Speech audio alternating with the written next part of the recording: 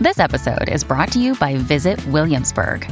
In Williamsburg, Virginia, there's never too much of a good thing. Whether you're a foodie, a golfer, a history buff, a shopaholic, an outdoor enthusiast, or a thrill seeker, you'll find what you came for here and more. So ask yourself, what is it you want? Discover Williamsburg and plan your trip at visitwilliamsburg.com. Another day is here, and you're ready for it. What to wear? Check. Breakfast, lunch, and dinner? Check. Planning for what's next and how to save for it? That's where Bank of America can help. For your financial to-dos, Bank of America has experts ready to help get you closer to your goals. Get started at one of our local financial centers or 24/7 in our mobile banking app. Find a location near you at bankofamerica.com/talktous. What would you like the power to do? Mobile banking requires downloading the app and is only available for select devices. Message and data rates may apply. Bank of America N.A., member FDIC.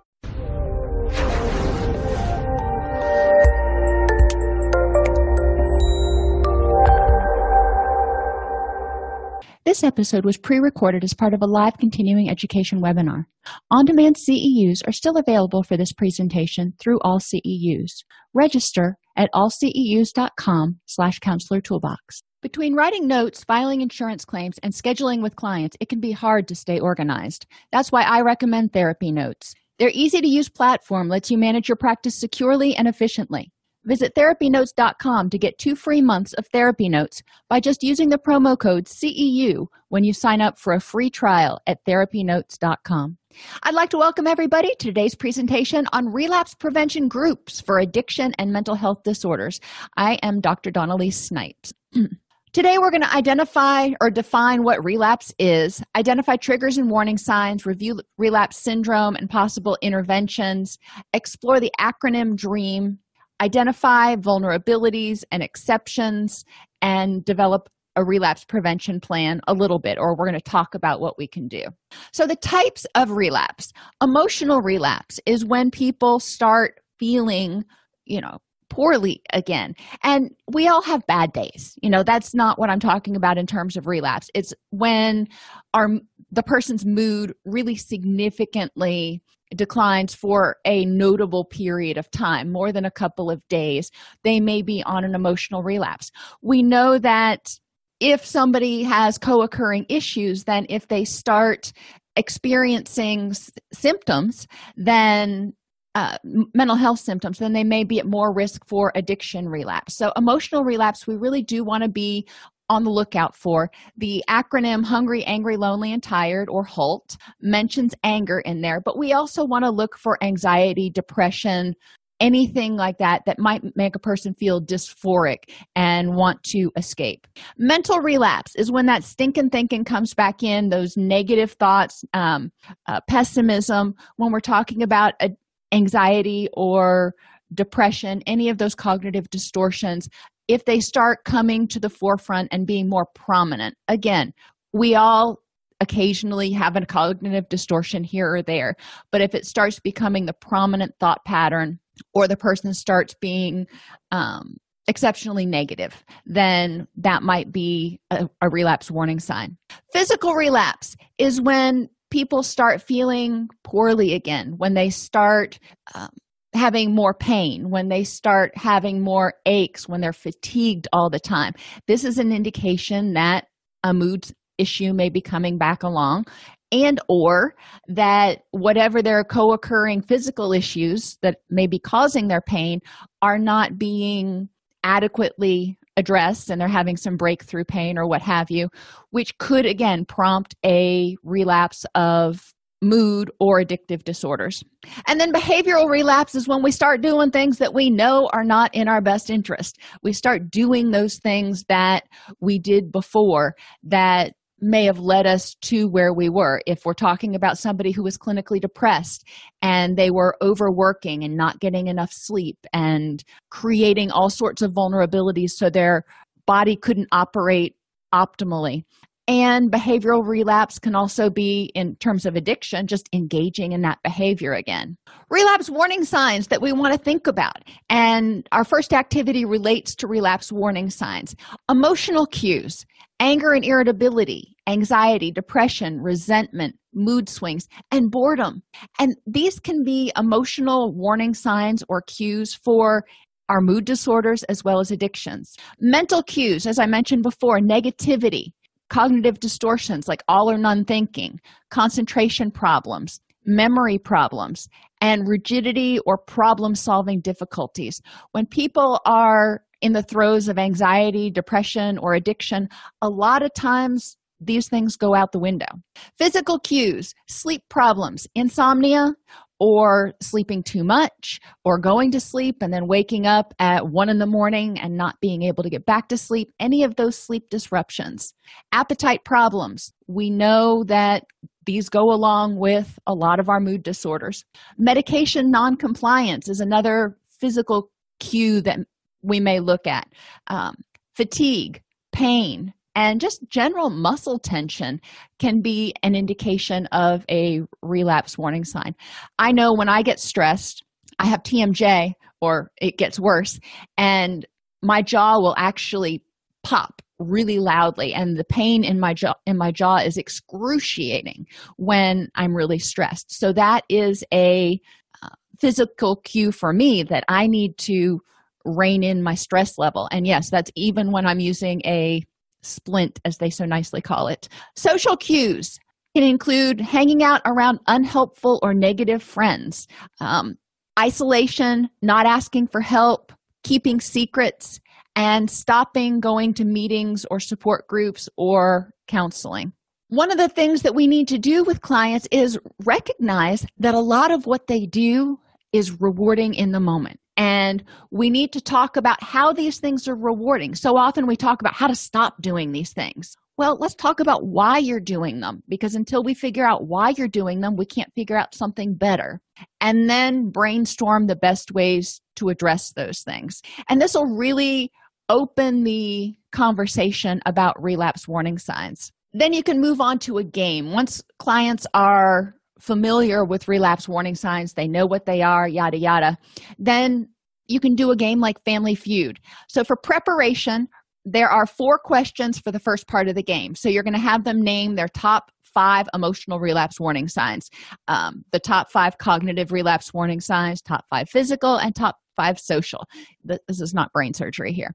Now, the reason that there's only 4 questions when you play this game, it can, if you have a only 50 minutes for a group session, then this may take pretty much the entire group after you do check-in and wrap up and everything else. When you do this, though, to make it a little bit easier for people, you want to write the first letter of each word to give them a hint. So, for example, name the top 5 emotional relapse warning signs. So you have G, D, R, A. And if you go back to that list, you'll see what I'm talking about. But the answers would be guilt, depression, resentment, anger, and anxiety. And you play it just like you play Family Feud. There's another game that I saw on the television at the gym the other day that's a lot like Family Feud, that is played sort of the same way. You can go to any store or probably online and order a Family Feud game, or you can probably find the rules for Family Feud and download them in order to guide how you're doing this. But again, when I'm doing this, I try to give enough prompts so it's not frustrating for clients. The next activity that you can do for warning signs and triggers is to have people identify key questions to address each relapse warning sign. So, how are you feeling? That's, if we're talking about emotional relapse warning signs, we already answered that question. Depressed, for example. Why are you doing this or feeling this way? Why am I feeling depressed? I want the client to start getting more mindful and cognizant about what's going on with them. Who can help you? Who can help you pull out of this? What do you need to, who can assist you?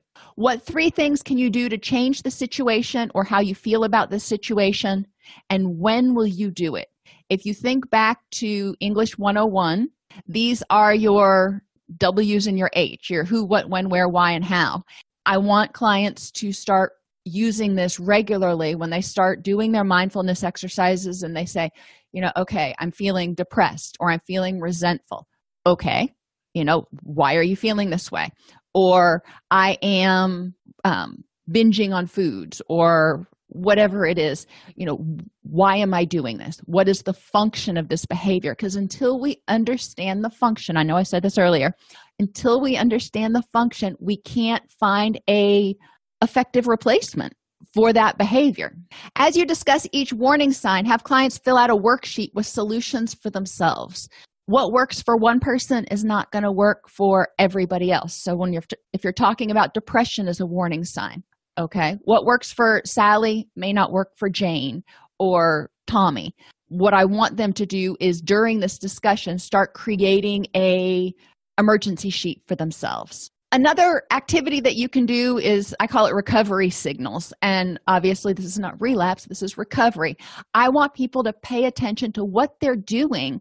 And ideally, you want this entire board to be green. And you can make these charts on 8.5 by 11 paper, print them out, and have things like sleep. Are you getting enough sleep? So green would be yes, yellow would be either no or it wasn't restful, and red would be I'm exhausted, living off caffeine. Their appetite. Are they eating well or are they craving foods? Again, defining green, yellow, and red. Tolerance for people.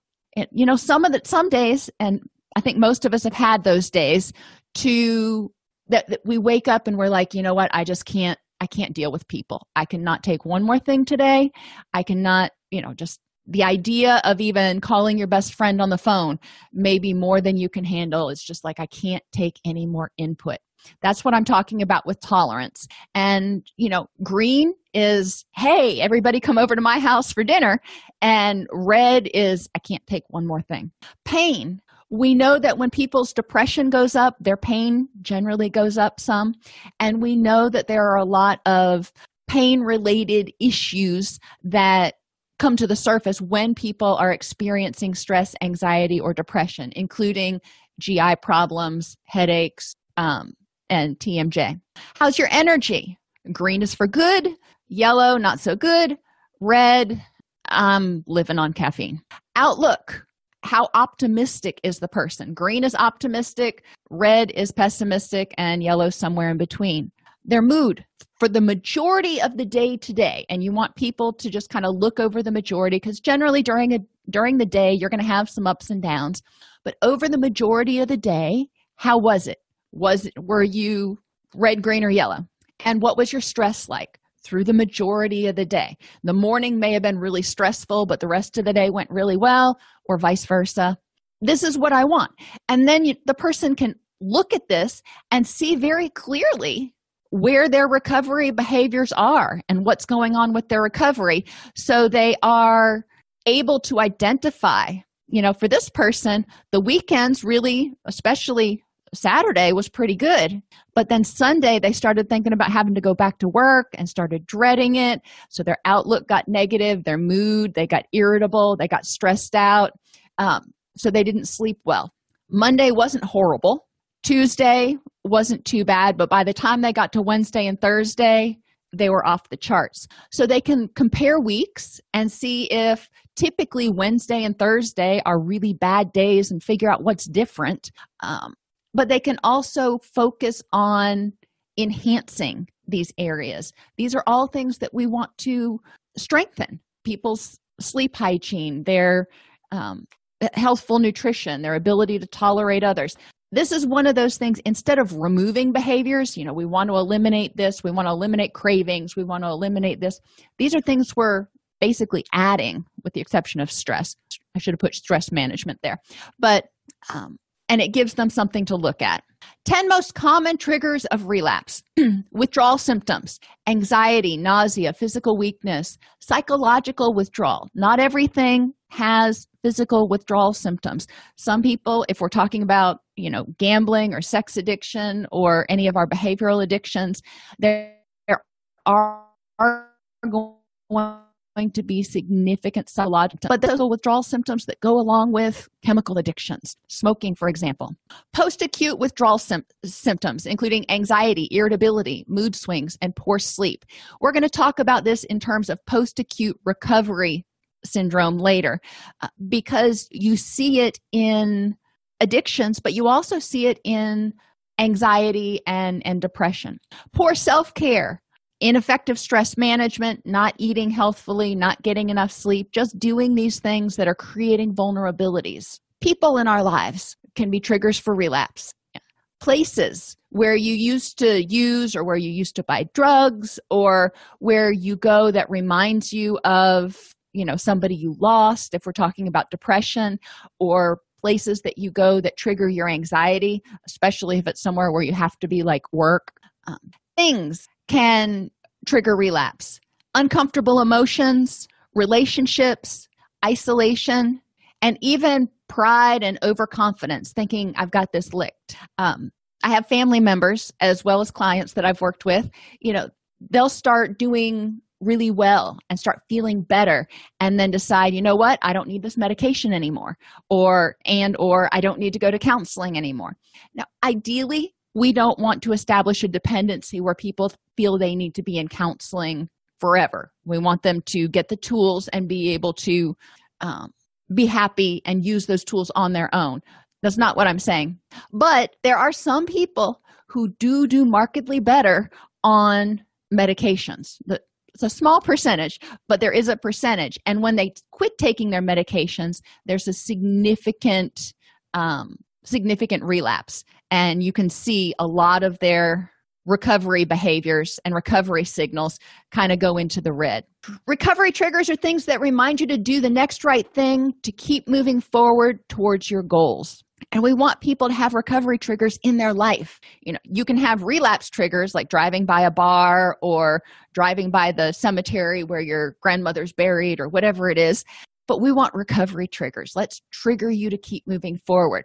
And I like doing this as sort of a pseudo art therapy activity. And I encourage them I give them a big piece of blank paper. And I say, okay, I want you to design either your car, your home, or your work. And at home, obviously, it can be one room or an area in their room that can be their sanctuary. And same thing at work. You're not going to change the whole organization, but your little area, what can you do in order to add recovery triggers for your mood? What things can you put in there that increase happiness, compassion, gratitude, hope, optimism, courage, determination? What people can you bring into your life? Now, obviously, in the car, you may not be able to bring a human there, but you may be able to listen to a recording of somebody who is positive and encouraging and supportive. There's a lot of motivational speakers out there that are really good. What kinds of sights can you add into your area? It can be decor, like dishes, a cup that has a saying on it, or pictures that you put on the wall. Blankets, you can get picture collages put on blankets. So when you look at that blanket, you get this warm, fuzzy feeling inside. Or, things that can go on the blanket don't have to be necessarily warm fuzzies. They can be visions of where you want to go, the place you want to go on vacation, or the house that you want to have, or whatever it is. You can also do the same thing with pillows. You can put pictures on pillows, but some people just like tapestry-based pillows or other things that make them happy. Whatever it is that's going to make people happy and relaxed and energized. And yeah, you can be relaxed and energized at the same time. Or even framed memories. I've got my diploma up on the wall, partly because everybody says I've got to have it up on the wall. But if you have a letter from somebody significant, or a piece of sheet music that is particularly significant, framing that and having it available may trigger the desire to keep moving towards whatever those goals are. Smells that trigger a recovery mood or remind you of a goal or to do something can be helpful. And recovery moods are typically happy moods, so we want happy smells. But other smells that you can, put in there. There are smells that are energizing. You can look at certain aromatherapy essential oils can help people feel more energized and excited to do something. Certain essential oils can reduce cravings and reduce appetite. Certain essential oils can help people sleep. So sometimes, if your sanctuary is your bedroom, maybe one of the smells that you want to put in there is something that's going to help you relax so you can wind down and go to sleep. And then sounds that help you relax, get energized or focused. Depending on which one of those I'm doing, I have a whole different playlist. But it's important to have as many senses involved in motivation as possible. If the person, they're depressed and their goal is to be happy, healthy, play with their kids, whatever, how many of these things can we integrate into their environment to remind them of what's important to them and why they're doing this and keep them going forward and encourage them? So I have people, on their sheet of paper, identify as many different things that they can put in those areas, and then they share them with the group. So it can be kind of fun. They can hear different suggestions for how people might be creating their own little micro sanctuaries, so to speak. Goal awareness is another important thing in recovery. Why am I doing this? Why am I doing all this hard work? Because recovery is not always easy. Life is not always easy.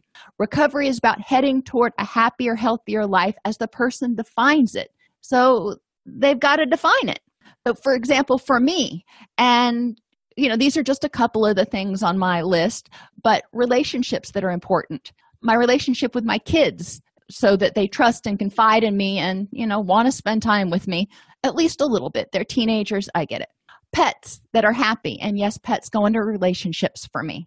Activities, run a marathon, foster rescue animals. Health, have ample energy throughout the day and be in relatively good health. And things, I don't have a lot of things that are on my list, but own my own house and be able to comfortably pay my bills. Those are my goals, put those out there, and then I can ask myself when things happen, is this helping me move towards my goals?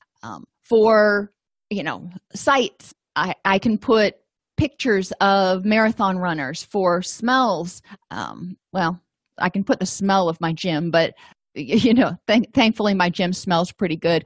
But there are a lot of different triggers I can put ever present. In a goal awareness worksheet, and this is what you have clients do, you have them identify who or what is important over on this left side. What can you start doing this week to move toward that goal? So with my kids, it's really important for me to do a family dinner every night. My son doesn't get up until later, and my daughter's up before the chickens. So breakfast time is not the best time for us to congregate. Dinner, everybody's awake, and we generally have an enjoyable meal.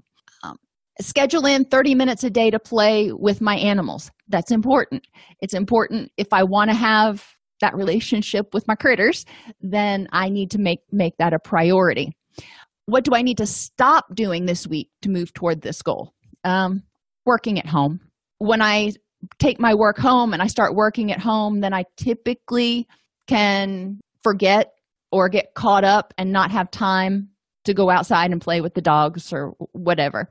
To run a marathon, what can you start doing this week? Start a marathon training plan. What do I need to stop doing this week? Well, marathon training plans take a lot of time, so I'm going to have to cut out some of my television. Have clients go through their goals like this so they can start seeing the things that they need to add and maybe some of the things that they need to replace. Post-acute recovery syndrome. Remember, I said we're not going to talk about withdrawal because when you apply it to mental health and substance abuse issues, there's a lot of similarities. In post-acute recovery syndrome, people have an inability to think clearly when they are recovering from depression or anxiety. And think about most of your clients or yourself if you've experienced clinical depression or anxiety.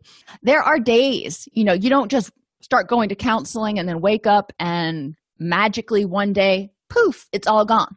There are days that are better and days that are worse. But as you get closer to recovery, those bad days are fewer and less intense. The same thing is true for people who are recovering from addiction. They don't just go through detox and poof, they don't have any cravings anymore and, they're fixed. it's a process. It's a process for the body and the mind to recovery. So the first year, expect there to be, days that you wake up and you're like, oh, I thought I was past this. That's just a day that you've got to get through. And helping clients recognize this instead of feeling like, oh, here we go again. Recognizing it as what it is in the moment. This is maybe not the best day. Okay, so what do I need to do to handle today so it doesn't become a full-blown episode? Write that in an activity. You can write all the symptoms on the board and discuss what might cause these symptoms in recovery from whatever your group has: depression, anxiety, PTSD, addiction. So you start understanding where this comes from.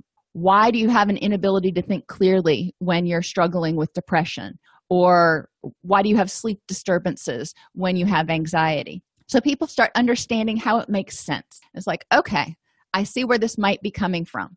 And then transition, ideally before group, you would have written each symptom on a beach ball and pass it around, discussing what to do to mitigate each symptom. So, the leader has the ball, tosses it to somebody, they catch it, look down, whatever symptom is showing when they look down, they read that symptom out and discuss something they can do to mitigate that problem. So if they're having a bad day and they're having difficulty thinking clearly, what can they do?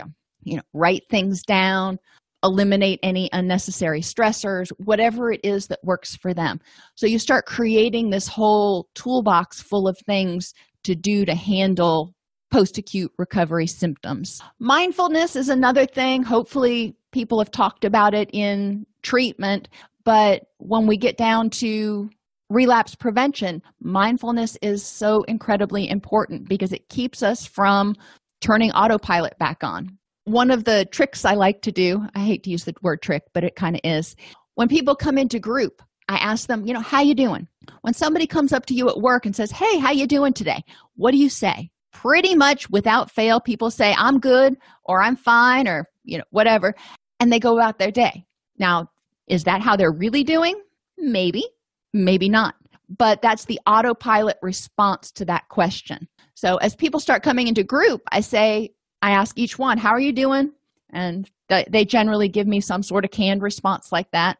And I keep note of how many vague or non-mindful answers I get.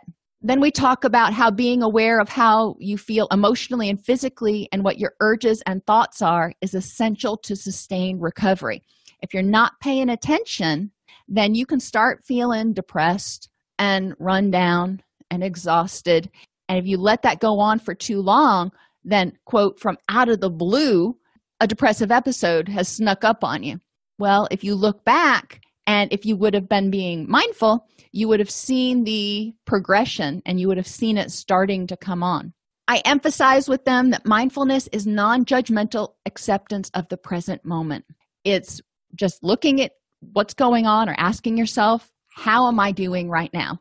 Not saying I should be doing better or I shouldn't feel this way. It's just, it is what it is. If I'm unhappy about having to go to this meeting, okay, I'm unhappy about having to go to this meeting. Willingness to explore how to improve the next moment. I'm unhappy about having to go to this meeting.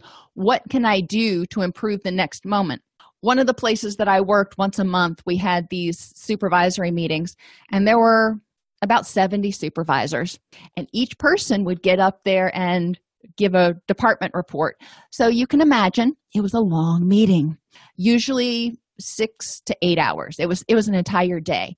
I don't sit still for that long. I know that's a surprise. So every month when that meeting would come up, I'd be like, oh, I can't believe I've got to go to that meeting. And I was irritable about it. Well, being irritable about it didn't change the fact that I had to go. So then I started exploring in my mind, what can I do to make it more tolerable, which is kind of my way of saying improving the next moment. So I would find one of my colleagues that I enjoyed spending time with, and we would sit together and pass notes and be, somewhat, well, we wouldn't be disruptive, but kind of like high school kids. Go around the room and have each person complete a mindfulness worksheet. I'll show you in a minute. And then give them 21 copies to complete during the next week. So they're completing one at each meal. Start getting them in the habit of being mindful. The mindfulness worksheet is very simple. How am I feeling or thinking emotionally, mentally, physically, and what are my urges? What's going on with me right now? For example, I just ate a big meal before class, so I am full and I'm kind of tired, and my urge is to go lay down and go to sleep. Not that I can do that, but just recognizing that's how I feel. I'm ready for a nap. Why do I feel this way, and what can I do about it? The next group is on urge surfing and distress tolerance, and it's really important for clients to understand the difference between avoidance, which is not dealing with something, putting it away, suppressing it, whatever, and distress tolerance. And distress tolerance is saying, right now is not the time to deal with this because I'm in my emotional mind. I'm worked up. I may not be thinking clearly, or this is not the appropriate place and time to deal with it. If you get upset with your boss, screaming at him or whatever is probably not the best idea. So distress tolerance skills come in. It doesn't mean you're never going to deal with it. It means you are tabling it until you can get into your more analytical mind, or your wise mind, as Linehan calls it. Distress tolerance skills, there are all kinds of acronyms out there in DBT. It can be hard to remember all those, so I shortened it for the ones that a lot of my clients use to the acronym PAVES. And distress tolerance paves the way is what we talk about. Pushing away. P is for pushing away. What can you do when you start having an intrusive thought or a negative thought? How can you push away that thought or push away what's distressing you until you can get some distance from it? Activities. What activities can you do that will help distract you until you can let that adrenaline bleed off and get into your wise mind? And it can be gardening, it can be calling a friend, it can be journaling, it can be going on a walk around the parking lot if you're at work. Whatever it is, I want people to start creating an emergency tool list for distress tolerance tools. Visualization, visualizing successfully navigating whatever it is, whether it's a discussion with your boss or things improving at work or whatever. Encouragement, getting encouragement for yourself, encouraging yourself that you've been through worse, you can do this, and or getting encouragement from others, maybe calling your support system. And then sensations. What types of sensations can help distract you, whether it's sound or touch, holding an ice cube, or sometimes even just going outside or going in front of a window and letting the sun beat in, and the heat of the sun on your face can sometimes be distracting enough. Or splashing cold water on your face can sometimes jar you out of the stuck thought patterns that you're thinking. But anyway, give each client, get some red construction paper or whatever. It doesn't have to be brick red necessarily, and create little bricks. And on each brick, have clients identify tools that they can use, distress tolerance tools they can use to push away, activities they can use, ways they can visualize, ways they can get encouragement, or sensations they can use in order to tolerate distress. And you can create like a little yellow brick road, so to speak, along the wall with those construction paper bricks. That's a lot easier than using the regular bricks. Unhooking and improving the next moment comes from acceptance and commitment therapy and a little bit from DBT. We want people to change their language. When we say, I am stupid, versus I'm having the thought that I'm stupid, I am a bad person is a lot more impactful than I'm having the thought that I'm a bad person. Well, thoughts can be wrong and thoughts can come and go. We want to encourage people to start paying attention to their language. And when they say they have to, put the phrase, I'm having the thought that before I have to. I'm having the thought that I have to have a cigarette. I'm having the thought that I will never be safe again. I'm having the thought that I'm a burden to my family. Okay, well, then from there, we accept thoughts and feelings as they are. Validate that. Okay, that's what the thought that you're having right now. Okay. Now, what can you do next to improve the next moment? We're not going to contradict it. We're not going to shame them for having that thought. It's a thought they had. Okay, what do we need to do now? Remind them that thoughts come and go, and ask them, when you have unpleasant thoughts, how can you improve the next moment? And questions that I want them to get at or whatever, what would others say? So if you're having this thought that I'm having the thought that I am a burden to my family, okay, well, what would others say about that? If you asked your parent, would they say that you're a burden? If you asked your sponsor or your best friend, would they say that you're a burden? If you asked your higher power, what would they say? If your child came to you and said, I'm a burden to you, what would you tell them? And how do you need to handle the situation to keep moving towards your goals? So whatever's going on that's making you feel like you're a burden, maybe it is oppressive depression, okay? What can you do to keep moving towards your goals? How can you use this energy instead of using it just dwelling on the fact that you feel like you're a burden? What can you do to change the situation?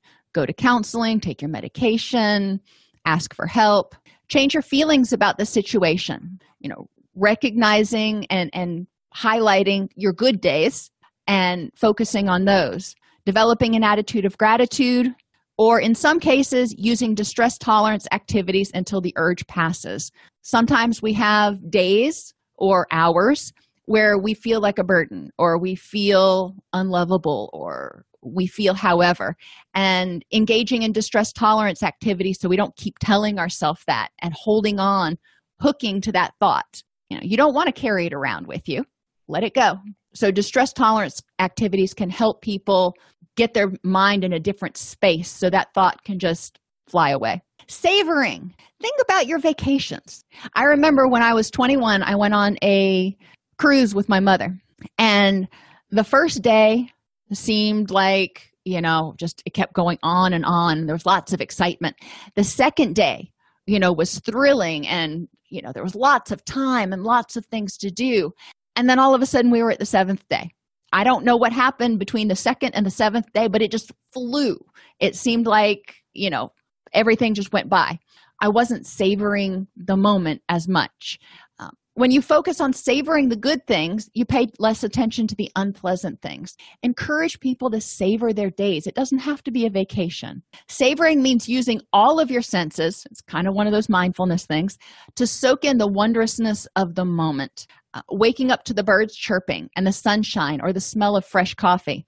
I got all three of those this morning. It was great. I just laid in bed for a moment. I'm like, my daughter makes coffee as soon as she gets up every morning. So, the sunrise on the way to work, just take it in and savor that moment if there's a particularly pretty sunrise, or the smell of crisp spring air or freshly baked bread. Sometimes it's not something you're seeing or experiencing right then. You can savor memories from the week. When you go through, we just recently went through a bunch of pictures, and I was seeing pictures of my kids from when they were very, very little. And I took a moment and I put myself back in that moment and savored that moment when they were young. Vulnerability prevention. And you can have people, going back to savoring, encourage them to think back and identify 3 things that week that they want to savor, 3 things that were worth savoring, and encourage them tomorrow and henceforth to find at least one thing every day to savor, whether it's, the sunshine or the bunny rabbits, or you can see what I savor. But for vulnerability prevention, remember, if the body ain't functioning, the mood probably isn't going to go along with it. So we want to make sure that people are paying attention to their vulnerabilities. If they are hungry, if they're not getting the nutrients necessary to make the building blocks for the neurotransmitters and the hormones and all that stuff, they are going to be at risk of relapse. You can break people into small groups. If you have 8 in a group, then obviously there's 2 in each group. Or, if your group is a little bit bigger, then, you may have 3 in a group. But have each small group talk about and teach the rest of the group what nutrients are necessary for health and well-being and how to get them into their daily diet. When I prepare for these groups, I don't assume people have this foundational knowledge. I hope they do, but I don't assume. Therefore, in preparation for group, having handouts that the clients can use to prepare their presentation for the rest of the group is really helpful. They can diverge from that a little bit if they've got other great ideas for ways to get nutrition into their diet or whatever, but give them a little cheat sheet to build off of so they don't feel like they're just flapping out in the wind. Angry. The small group will teach that anger also comes in the form of irritation, resentment, guilt, and envy. And they talk about 3 possible ways to handle each emotion. Lonely. That group talks about the difference between being alone and lonely.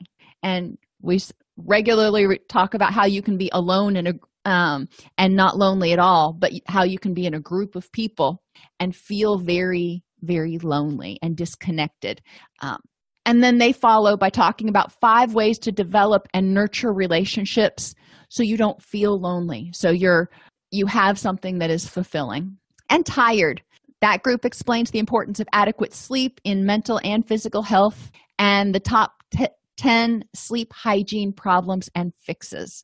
Sometimes when you teach something, you actually learn it better than when you attend a class on something or you listen to a presentation. When people are teaching, it also gets them active and interactive with the material, which solidifies some of these brain pathways. It can be a fun activity, and it's also just a change from sitting in group and doing the big discussion right on the whiteboard thing. Gratitude.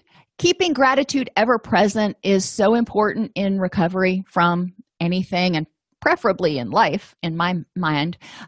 So there's a lot of different things you can do. The gratitude tree, I don't know if you can see over here, that's the best image I could find. You take branches from real trees and you can put them into a vase or just a big branch if you have it in the room for it. And you create little leaves that you write what you're grateful for on those leaves. It's a great Thanksgiving project that you can do. You can do a gratitude blanket or picture collage. And I like this one because it's in a shape of a heart. I thought that was really cute. You can do a shrinky-dink wind chime. How many of you remember shrinky-dinks? I loved shrinky-dinks when I was little. You can order the sheets of plastic off of Amazon, and I'm sure from any craft store, so they're not already pre-printed. And people can draw their own designs, but on each design, they will have something that they write on it, or maybe the design itself will represent something that they're grateful for. Then put a hole through it so you can use fishing wire to attach it and make a wind chime mobile, whatever you want to call it. With Shrinky Dinks, you can add to it regularly. So that can be a kind of fun family project to do. Button pins. You remember those little pins that we used to put on our backpacks in high school and middle school? You can order those for real cheap too. And you can put pictures in them just like you would do in a locket, or write words on them to remind people what they're grateful for. Kids, family, love, whatever it is.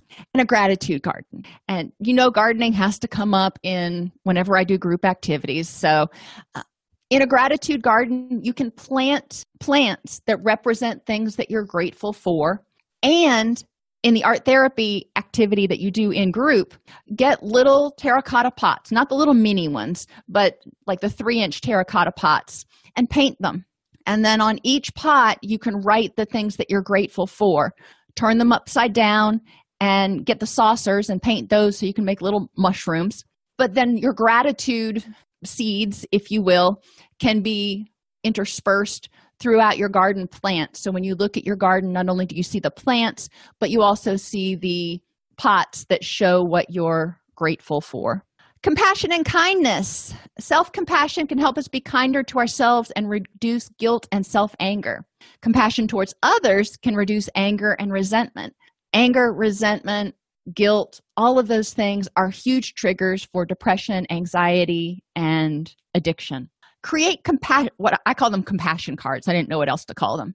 Go to the store and get the business cards, that you run through like a LaserJet printer that are perforated, and create compassion cards. On each card, write a uplifting statement. You can do this. Tomorrow will be a better day. Whatever people can think of. And then carry them in your purse, just like you do business cards or your wallet if you're a guy. and hand them out to people, including yourself, who seem to be having a bad day. Sometimes just like smiley stickers, sometimes make kids smile. Giving somebody a compassion card that says, thank you for your service, or you're appreciated, can make a huge difference in someone's day if they're a cashier and they're having a bad day, or a waitress, or your kid, whatever. Another thing that people can do, which is a little less immediately tangible, if you will, because you don't necessarily do this all the time, but create compassion bags for the homeless, where you're putting in these cards, but also toiletries and things that the homeless may need to help them meet their basic needs, toothbrushes, hairbrushes, deodorant, socks, so they feel more human, and they feel better about themselves. Finding meaning is another important thing in recovery and relapse prevention, because stuff happens. And I'll tell you, I took this from a show I was watching the other day because it was so impactful to me. When things happen, they don't automatically have meaning. We have to make meaning from them. I was like, oh, you know what? I like that. What you can do for group is start out by finding some of these figure ground pictures and asking people in your group, what do you see? Because each person will see something different. In this picture, some people see the young lady, and this is her face and her hair and the feather and a hat or a scarf or something, and then her shawl. Other people see the old lady, and in the old lady, this is her hair, this is her nose right here, this is her mouth, and then her chin. So she's got her head tucked, and then this is some sort of a scarf over her head. But there's two different things that you can see, and your brain makes meaning out of it. Over here, some people see a vase, other people see two faces looking at each other. Once they have that revelation and they talk about what they're seeing, and there are other pictures you can find online that illustrate the same point, they can start to see how different people see different things in different pictures. You can also talk about how you can see different things in different experiences. And then I go on to talk about, okay, how can you make meaning from your depression? Your depression, you feel depressed right now, and that feels like a curse. How can you make meaning from it? What good can come out of this? Optimism and dialectics is the next group. Have the group apply optimism and dialectics to 20 things that your group regularly complains about. And I just came up with some ideas here. An overbearing mother. There are some of them. I was watching a show. I watch a lot of shows from the 80s the other day. And the kid kept referring to his mother as a smother because she was just all up in his business and totally enmeshed. However, overbearing mothers can be a lot to deal with, but generally they care. And so there's the dialectics. This person is overbearing, but she's doing it out of love. If you've got too much work to do, and not enough time in the day, you may be grateful for the fact that you've got a job. Your kids, you just cleaned the house and it's a disaster already. Well, yep, kids do make a mess, but aren't they wonderful little bundles of joy? And you can see how going through this, there's a negative to it, but what's the positive? Why is it worth having in your life? Car trouble, for example. Well, yeah, that's a pain. I hate it when I get a flat tire. However, I'm grateful for the fact that I've got a car. And finally, just the facts, ma'am. Emotional reasoning can lead to anxiety and feeling hopeless and helpless or depressed. Have people make a list of 10 beliefs that may keep them stuck or cause stress, like relapse is inevitable. In addiction, you hear that a lot. In mood disorders, you don't hear it as much, but it is a relatively common belief that if I was depressed once, I'm going to be depressed again. I'm a burden and useless. People are horrible. I hear that statement a lot, especially, over the past few years as it seems like there's more divisiveness and snipping, if you will, at one another. Okay, so these are beliefs that may cause stress or keep us stuck or afraid to move forward. So we take those beliefs and we check the facts. What are the facts for and against your belief? That relapse is inevitable. Does everybody relapse? Well, no, there are people who don't. Have you relapsed before? Maybe, maybe not. Depends on the person. But looking at the facts, what's the probability of your belief? What is the probability that you're going to relapse? For some people, there may be a really high probability. They've relapsed 17 times before. Chances are they may relapse again, especially because they're not following their treatment plan or something. Is this worth your energy? Is it worth worrying about the fact that relapse is, or thinking that relapse is inevitable, or doing something to prevent relapse? If so, well, in the case of relapse, I would hope so. What can you do about it? What can you do to reduce the probability that you're going to relapse? And what are the facts? What do you know that has led to your relapse in the past? For I'm a burden and useless. Okay, what are the facts for and against your beliefs? In what ways are you important to other people? In what things do you do? In what ways are you a burden? There's a difference between feeling like a burden and being a burden. And that's really important for clients to differentiate. When I got sick a couple of years ago, it was in the middle of planting season, and there was a lot of stuff that needed to be harvested, and I hated to make my kids come out and help me harvest because I know they hate that. I felt like a burden, but they didn't mind. They were willing, they were happy to go out and help so I could get better. So as opposed to being a burden, I felt like a burden, and that was the difference between factual and emotional reasoning. Is this worth my energy to do something about, so I am not a burden? Well, sure. Okay, then what can I do about it so I can dispel this thought that I feel like a burden? And then add to the positive. Just eliminating the negative probably won't get the job done. Get plastic balls or those plastic Easter eggs and write something people are commonly eliminating to be happy. So on one, you'll write resentment, on another, bad relationship, another, money problems, hated job, yada, yada. And you'll fill up your box with these eggs. Put them in a box decorated with a heart and explain to a group that this box represents their heart and their happiness.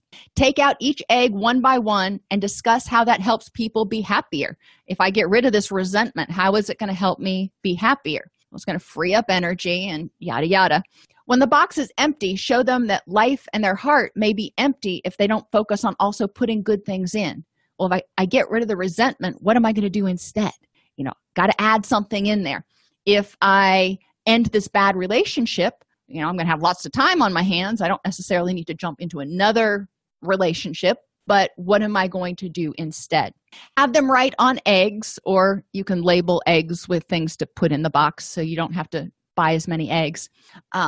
The things that they need to make sure that they spend energy on to add to their life. So children, pets, health, those things that they want to add into their life. So yeah, they've gotten rid of some bad stuff, but that doesn't mean that their box, their treasure chest is going to be empty.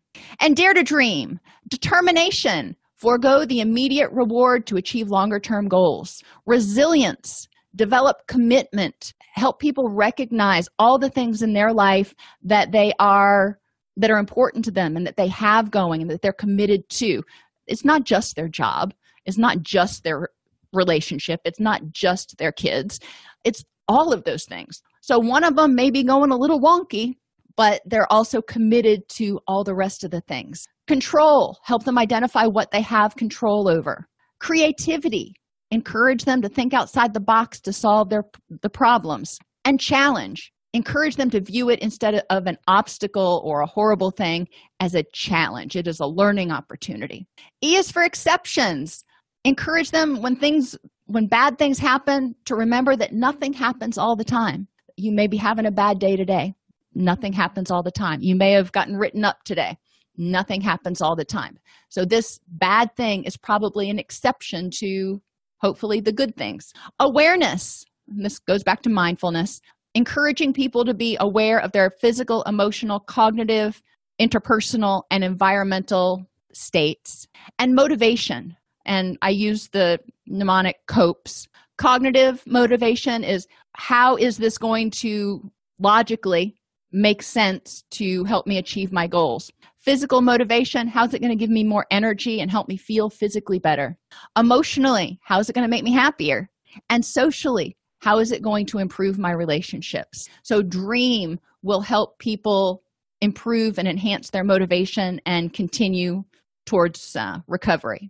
It's important that we strengthen motivation to change throughout the change process, help people identify high-risk situations and solutions, develop coping strategies and skills to avoid those high-risk situations, and recognize and implement changes to the environment and their lifestyle to minimize the frequency of high-risk situations and continue to strengthen their commitment to change. If this podcast helps you help your clients or yourself, please support us by purchasing your CEUs at allceus.com or getting your agency to sponsor an episode.